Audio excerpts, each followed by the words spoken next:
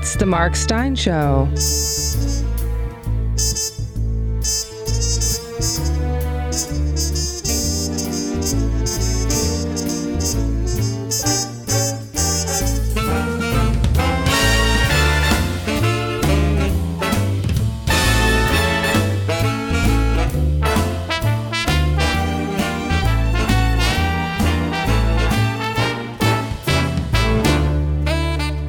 And now, here's Mark.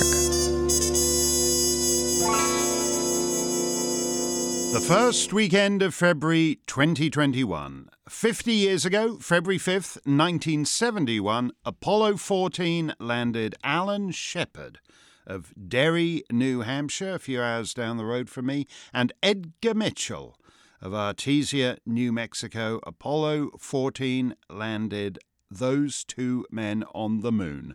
Very famously, Commander Shepard played a couple of holes of golf up there, a couple of craters of golf up there. 4.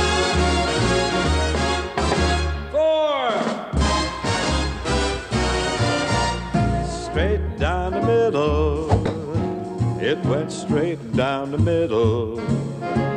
Then it started to hook just a wee bit. And that's when my caddy lost sight of it. That little white pellet has never been found to this day.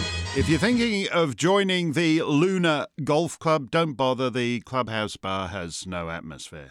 1 year ago, February 5th, 2020, President Donald J. Trump was acquitted at his impeachment trial. The United States Senate is marking the anniversary with a full-scale reenactment, like the Civil War reenactors. They'll all be in period dress.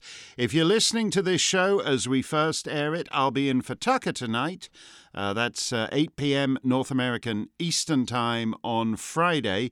If you're playing catch-up and listening to this over the weekend, I'll be hosting Re-Impeachment Roundup for a full hour on Monday and every night of Re-Impeachment Week next week. That's 7 p.m. Eastern, just ahead of Tucker, starting on Monday. Hope you'll tune in for one or the other or both. So I'll save the American politics for those outings, except to make a couple of observations. As you know, for the last few weeks on Rush, I've been making snide cracks about Cumulus Radio, which owns a lot of stations in America, and whose senior executive wanker said that anybody who brought up election fraud would be terminated immediately, which may be why so many of your favourite rock-ribbed conservative hosts have gone silent on the subject.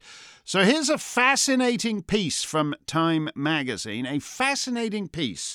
from Time magazine. I don't believe I've used that expression since March 1974. The fascinating piece from Time magazine is called The Secret History of the Shadow Campaign That Saved the 2020 Election. What's that about? Sample quote. The handshake between the business lobby and organised labour was just one component of a vast cross-partisan campaign to protect the election, an extraordinary shadow effort dedicated not to winning the vote, but to ensuring it would be free and fair, credible and uncorrupted. For more than a year, a loosely organised coalition of operatives scrambled to shore up America's institutions as they came under simultaneous attack from a remorseless pandemic and an autocratically inclined president. Unquote. Time magazine. Okay? So a, quote, coalition of, quote, operatives, quote, scrambled to shore up America's institutions to, quote, protect the election. But I thought American elections were run by county election officials. Who are these scrambling operatives shoring up institutions? Further quote. The participants want the secret history of the 2020 election told, even though it sounds like a paranoid fever dream, a well-funded cabal of powerful people ranging across industries and ideologies, working together behind the scenes to influence perceptions, change rules and laws, steer media coverage, and control the flow of information. They were not rigging the election, they were fortifying it. Unquote. Aha. They were not rigging the election, they were fortifying it. So that's okay then. Time magazine. Will that cumulus wanker let his radio hosts talk about this fascinating Time magazine piece about fortifying the election? I probably ought to mention the wanker's name, since I keep hooting and jeering at him. Let me. Oh, here we are. Brian Phillips. Brian Phillips, executive vice wanker of content at Cumulus Media. Okay, we're approaching the first anniversary of lockdown. Let me make a grand general observation that I touched on a week or so back on Rush, but I'd like to re-emphasize. As Sam Goldwyn would say, enough with the old cliches, bring me some new cliches. The two defeated Republican senators in Georgia, now forgotten, had been told by Karl Rove or some such to repeat the phrase radical socialist agenda every 12 seconds when a microphone was shoved under their noses. Obviously that didn't work because they're both now history in that very American sense of the phrase, meaning total oblivion. But why would Karl Rove or whoever concocted the expression expect it to work? For the last year, the state has presumed the right to tell you whether you're free to open up your hair salon, whether you're free to go to church, whether you're free to leave the house, whether you're free to have Auntie Mabel over for Thanksgiving. Millions of red-blooded Americans each day stand in painted circles on the sidewalk for a cup of crappy burnt coffee from Starbucks. Given how we've lived the last year, why would you expect anyone to be scared by the words radical socialist now? Because all that's pretty radical beyond the dreams of most socialist parties as they've existed in the Western world. For the past year, the government that has least intruded on your personal space, on your freedom of movement, freedom of association, freedom of religion, is the government of Sweden, which is a coalition of Social Democrats and Greens. Meanwhile, if you talk to so-called conservatives in government, in the ministries of Boris Johnson and Scott Morrison and Doug Ford in London and Canberra and Toronto, they assure you that, yeah, don't worry about all that small government, personal freedom, light regulatory touch, all that stuff. We still believe all that, and we're going to get right back on it as soon as the COVID's cleared up, which is never going to happen by the metrics they've chosen. Oh, but don't vote for those socialists. Those crazies want to control every aspect of your life. Rule by experts, by technocrats, by scientists. Not left or right, just experts. They play it straight down the middle, and then it veers hard left. Straight down the middle, it went straight down the middle. Oh, the life of a golfer is not all gloom. There's always the lies in the locker room. And I'm in my glory when wrapped in a towel. I say that it went straight down the middle. Where it wound up is a riddle, but it went straight down the middle. Far away.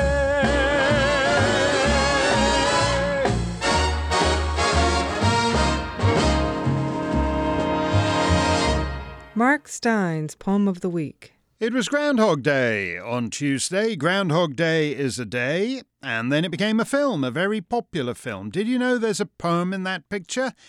It's in the diner in Punxsutawney. Bill Murray is shoveling whole slices of cake into his cake hole and swallowing them in one, and generally, as befits his self-centered and cynical character, behaving in a disgusting manner. And eventually, Andy McDowell leans across the table and says, Oh. What? The wretch, concentred all in self. Living shall forfeit fair renown, and doubly dying shall go down to the vile dust from whence he sprung, unwept, unhonored, and unsung, Sir Walter Scott. What, you don't like poetry? I love poetry. I just thought that was Willard Scott. I was confused. Willard Scott was the weatherman on NBC's Today Show, since retired, and Bill Murray's character was also a weatherman, although local, not network. But never mind Willard Scott, Walter Scott, a Scott called Walter, author of Ivanhoe, Waverley, Rob Roy, etc. And in the context of the plot, Andy McDowell is attending to the film's principal theme. He's a boorish narcissist, concentered all in self, as Sir Walter puts it, and he will have to overcome that in order to escape the prison of eternally recurring Groundhog Day. But Scott's contempt for such a wretch is more particular. It's about a man who has no feeling for his native land. That's what makes him a wretch. He has no feeling for its brown heath and shaggy wood, in the case of Sir Walter Scott. And it occurs to me that the connection between man and the soil in which he grew is something our age now wholly rejects, indeed regards as a bad thought, such that if they were remaking Groundhog Day today, Miss McDowell's character would probably pick an entirely different poem, lest someone Google it. It used to be entirely normal, believe it or not, to think that there was something about the landscape of Norway that had shaped the Norwegians that was different from the way the landscape of Greece had shaped the Greeks. But now anyone can be anywhere. In 2016, in that strange European summer of allegedly Syrian refugees, I happened to be way up at the top of the Bay of Bothnia in a not terribly prepossessing town just east of the Sweden-Finland border, Kemi. It's lower Lapland, basically nothing between there and Santa's Grotto. And as I pulled into the main square, an ugly shopping plaza, the only man in sight was wearing the shalwar kameez familiar to Jalalabad and West Yorkshire. On the roof of the world, the solitary specimen of humanity was dressed for the Indian subcontinent. It was a sad and absurd sight for both parties, man and place. So perhaps because I am a wandering, rootless mongrel, I'm touched by the question the poet poses here. What mortal hand can e'er untie the filial band that knits me to thy rugged strand? I think he would be surprised at how easy it's been to untie. It's one of the most profound changes of the last century, and it is faintly disquieting now to read someone like Scott, who took it for granted that a land and its people are one. First published in Edinburgh on January the 12th, 1805 by Archibald Constable and Company, by Sir Walter Scott, an excerpt from the 6th canto of the Lay of the Last Minstrel.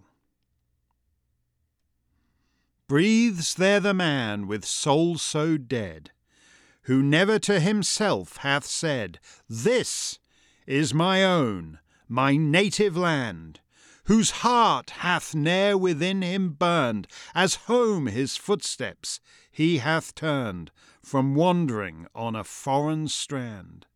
If such there breathe, go, mark him well, for him no minstrel raptures swell.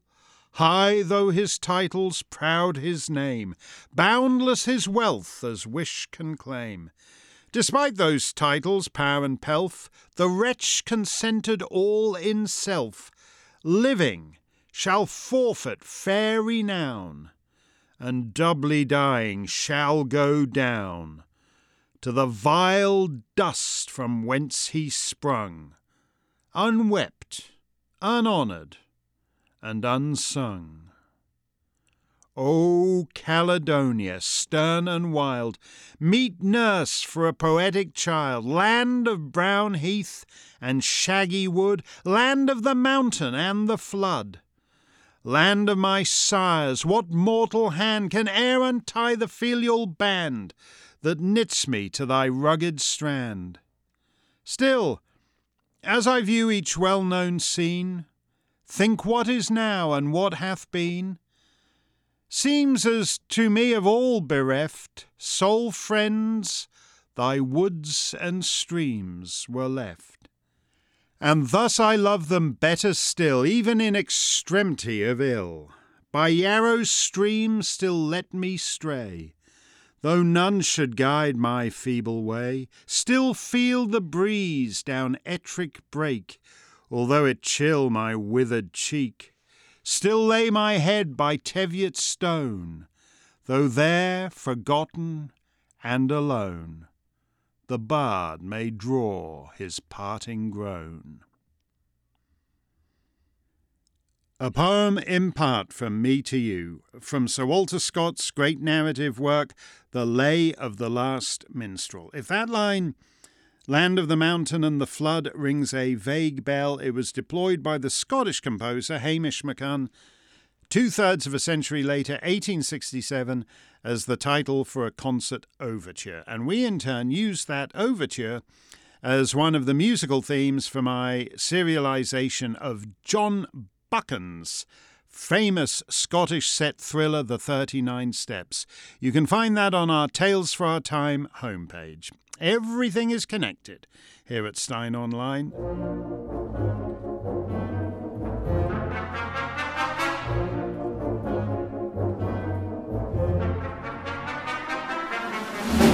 What better way to escape from a world of censorship, surveillance, and big government than by delving into a novel about, well, censorship, surveillance, and big government?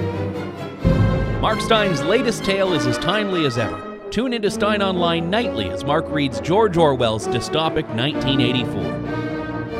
Tales for Our Time are available exclusively to members of the Mark Stein Club. Listen to the latest tale and all the previous ones by going to www.steinonline.com.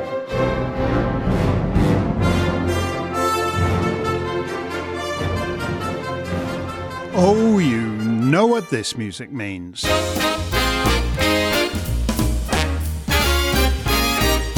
Mark's mailbox is on the air. Tim Nielsen, a first weekend founding member from the formerly great Australian state of Victoria, writes, "Hi Mark, just wondering how you reacted to the latest from Maximum leader Dan Andrews in the People's Republic of Victoria Stan." Yeah, what happened to that campaign in the wake of the Black Lives Matter thing in late spring, summer, to remove the name of the hated, racist Queen Empress from the state of Victoria and change its name to something more appropriate? Because I'm in favour of that. The present state of Victoria is unworthy of that great name. They should rename it after Beyonce or some such. Out of over 6.6 million people, says Tim, we recently got one singular COVID-positive test, bringing the state's total of active cases to 1. In response, Maximum leader reintroduced mandatory masks, reduced the number of people, quote-unquote, allowed in homes, and cancelled an increase in the number allowed in offices. He then told the public there's no need for people to panic. Stupidity, incompetence, or deliberate fostering of totalitarianism as a default setting, or all three. P.S. Thanks for the recent observation that delivery mechanisms have taken over from actual content as the prime concern of the entertainment industry. It was one of those things that as soon as I read it, I thought, of course, it's so obvious, but I hadn't thought of before. I suppose it's inevitable since content now consists almost solely of woke propaganda, mother effer, mother effer, mother effer lyrics, or as you once put it, Captain Sequel versus Franchise Reboot Man 7. No, actually, Captain Sequel versus Franchise Reboot Man 7 was a stinker of a movie, Tim. The really good one was Captain Sequel versus Franchise Reboot Man 12. That one was okay. Yeah, that's actually quite an important point.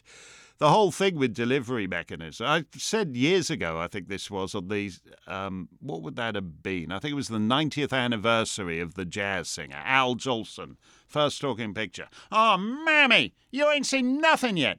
And if he'd done that now, people, yeah, it's all right. I don't really want to. Could you just like come round and like sing it to me in my bathtub? The delivery system of me having to go to the Roxy Pantheon in the city is too much trouble. If the Beatles did Sgt. Pepper, could you just shoot it to me into my veins intravenously? I don't want to have to go to the record store and buy an LP.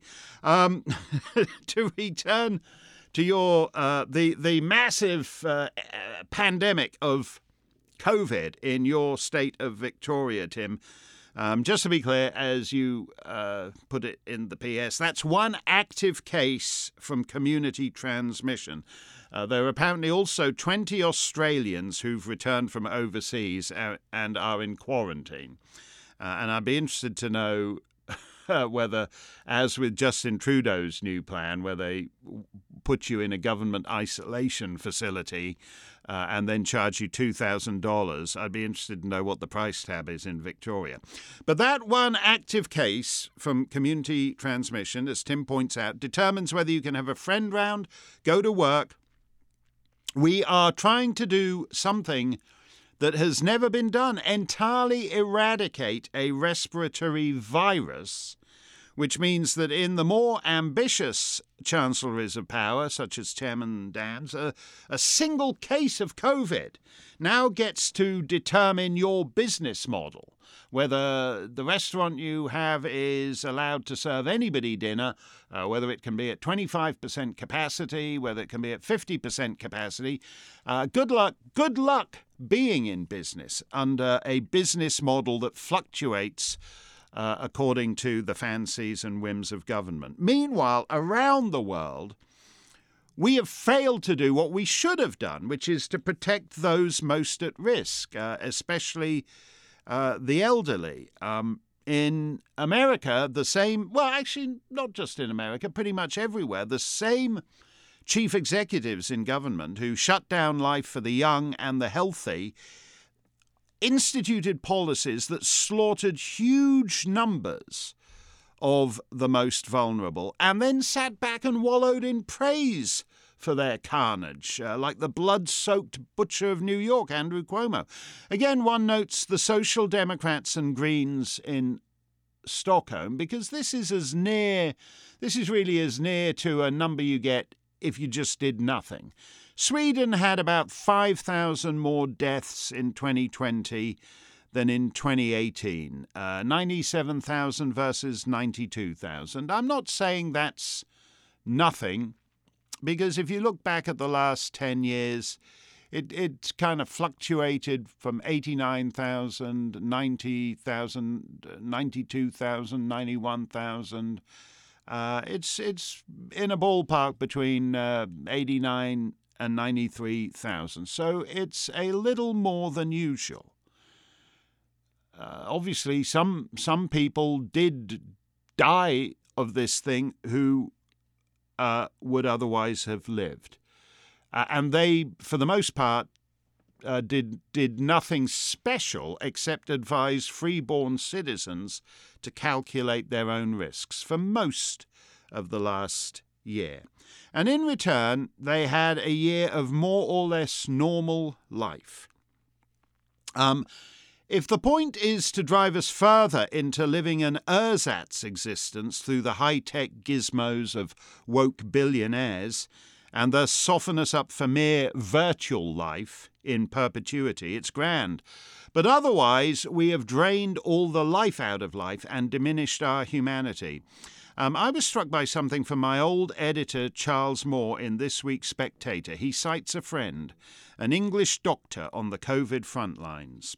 Quote, "Although lockdown has almost certainly averted a disaster this time around, I am concerned that its costs are not being counted. Therefore, I am slowly compiling examples of harm that I have witnessed." And the doctor gives an example. An 88-year-old man who has been married for 62 years to the girl next door. He came into hospital very frail. His wife had gone into a nursing home before the first lockdown with dementia. He could not see her because he was not allowed out and no one was permitted into the home. Their few Zoom conversations didn't work due to their mutual deafness and her dementia. That's not a small point, but telling everybody, oh, you can all still connect via Zoom. Yeah, that isn't such a great option when you're trying to contact your beloved wife of 62 years in the old folks' home. It broke his heart and he declined rapidly. In other words, not being able to be in contact with his dementia-afflicted wife broke this guy's heart and he declined rapidly. When he got a letter inviting him for a vaccine, he said, "Why am I allowed to go out for a vaccine but not to see the woman I loved more than life itself?" He refused the vaccine and days later became very unwell with a urinary tract infection. He has now died. The lockdown intended to protect that man destroyed his life and made it meaningless. Just to be clear here, his wife died of dementia and he died of his urinary tract infection. But they are both victims of COVID because the regime that the government of the United Kingdom imposed in the wake of COVID, as his doctor says, destroyed his life and made it meaningless. I quote again Roger Coops, a chemist, pharmaceutical guy, "Stopping humans from being human will not stop the virus from being a virus." And that's true. But stopping humans from being human does wonders for that, quote, radical socialist agenda. Mark Stein's last call.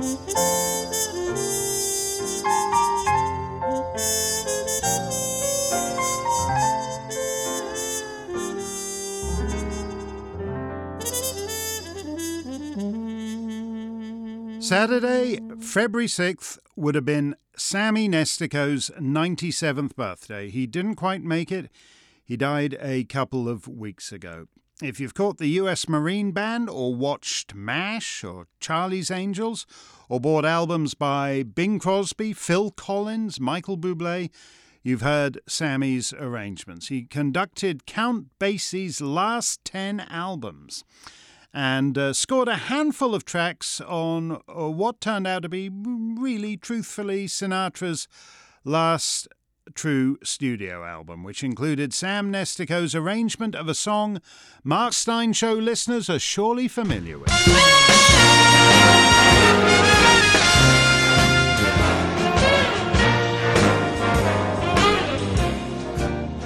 Hey, don't save your kisses, just pass them around. You'll find my reason is logically sound.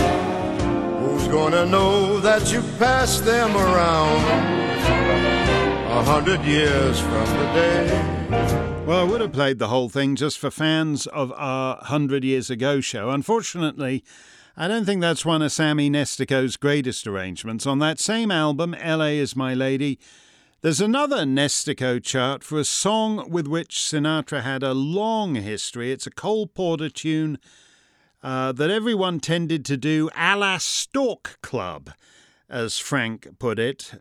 And then he added, you know, Lester Lannin, if you'll excuse the expression, by which he meant a smooth society orchestra dance floor tempo.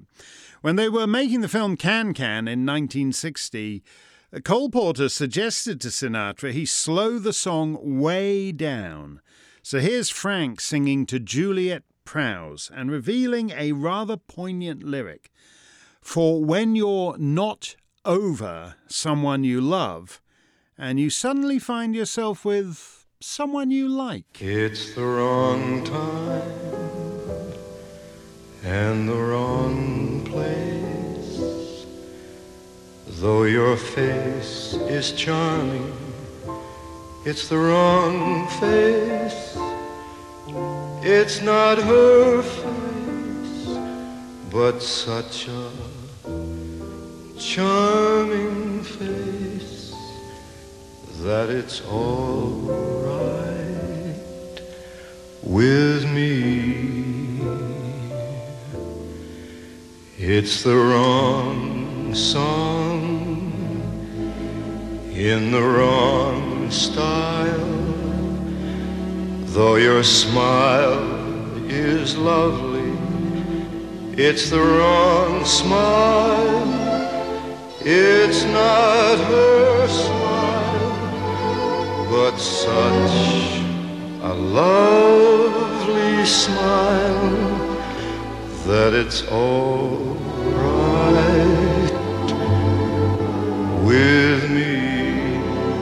And once Sinatra did it like that, everybody did it as a ballad, even if not quite as super intense as Frank pitching it to Juliet Prowse, with whom he was then romantically involved, which is not always an aid to performance. Flash forward a quarter century to the mid-80s and Sam Nestico turns in a chart for Sinatra that's the complete opposite of that. Quincy Jones conducts, the band had a blast, love the jittery brass in the instrumental break, alternating with George Benson on guitar. This is the great Ray Brown on bass. Cue the boy singer. It's the wrong time and the wrong place. Though your face is charming, it's the wrong face.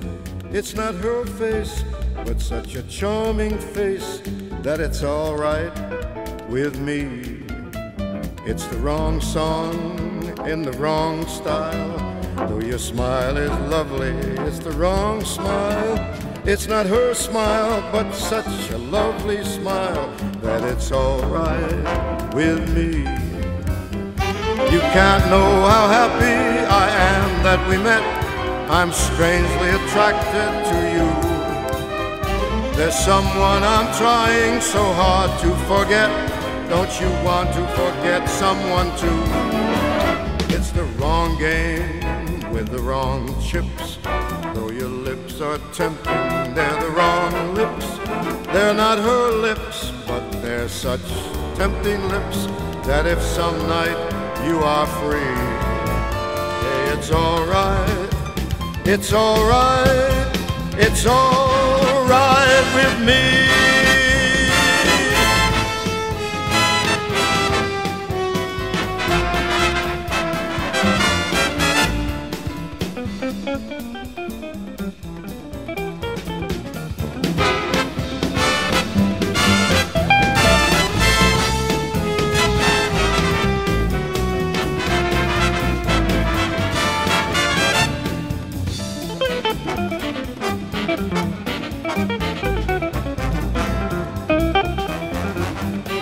Can't know how happy I am that we met.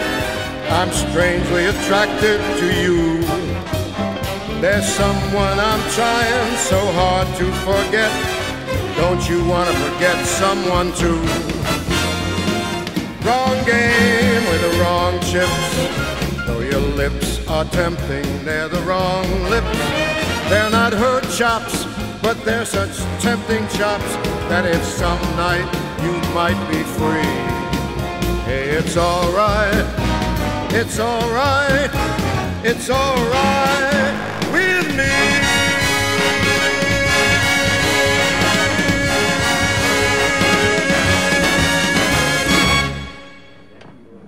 That's great, man. That's great. That's great. I mean, that's right in the pocket. I thought I'd leave a bit of the immediate studio reaction there. The guys were impressed. Frank Sinatra thought big finishes were rather corny. His preference was to have the big note, big climax, 8 bars or whatever before the end, and then come down for a soft landing, like he does on I've Got You Under My Skin, say. But he was digging that Sam Nestico chart, and so he gave it the full welly, as they say in Yorkshire, but probably not in Palm Springs, sucking in a big gulp and holding that last note all the way. Same Cole Porter number, but as different from that ballad treatment to Juliet Prowse as you can imagine. Sinatra's 2 interpretations of the same song have nothing to do with each other. They're united only within the breadth of his art. Quincy Jones conducting George Benson, Ray Brown. What a band, all arranged by Sammy Nestico, who died a couple of weeks back. He would have been 97 this weekend. That will do it for today's show. If you're listening on Friday afternoon, in a couple of hours, I'll be in for Tucker, live at 8 p.m. Eastern Time across the United States. If you're listening over the weekend, I'll be hosting for a full hour of Fox News Prime Time, starting Monday at 7 p.m. Eastern Time. We'll close it out with a little more Sam Nestico and Cole Porter. Stay safe, stay free.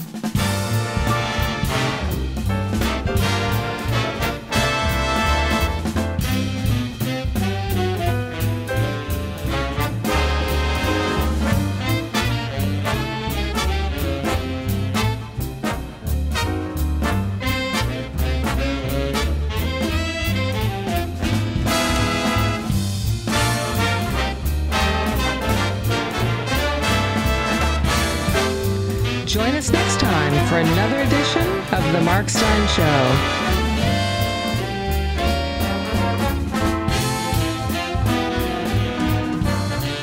The Mark Stein Show is a production of Mark Stein Enterprises and Oak Hill Media. All rights reserved.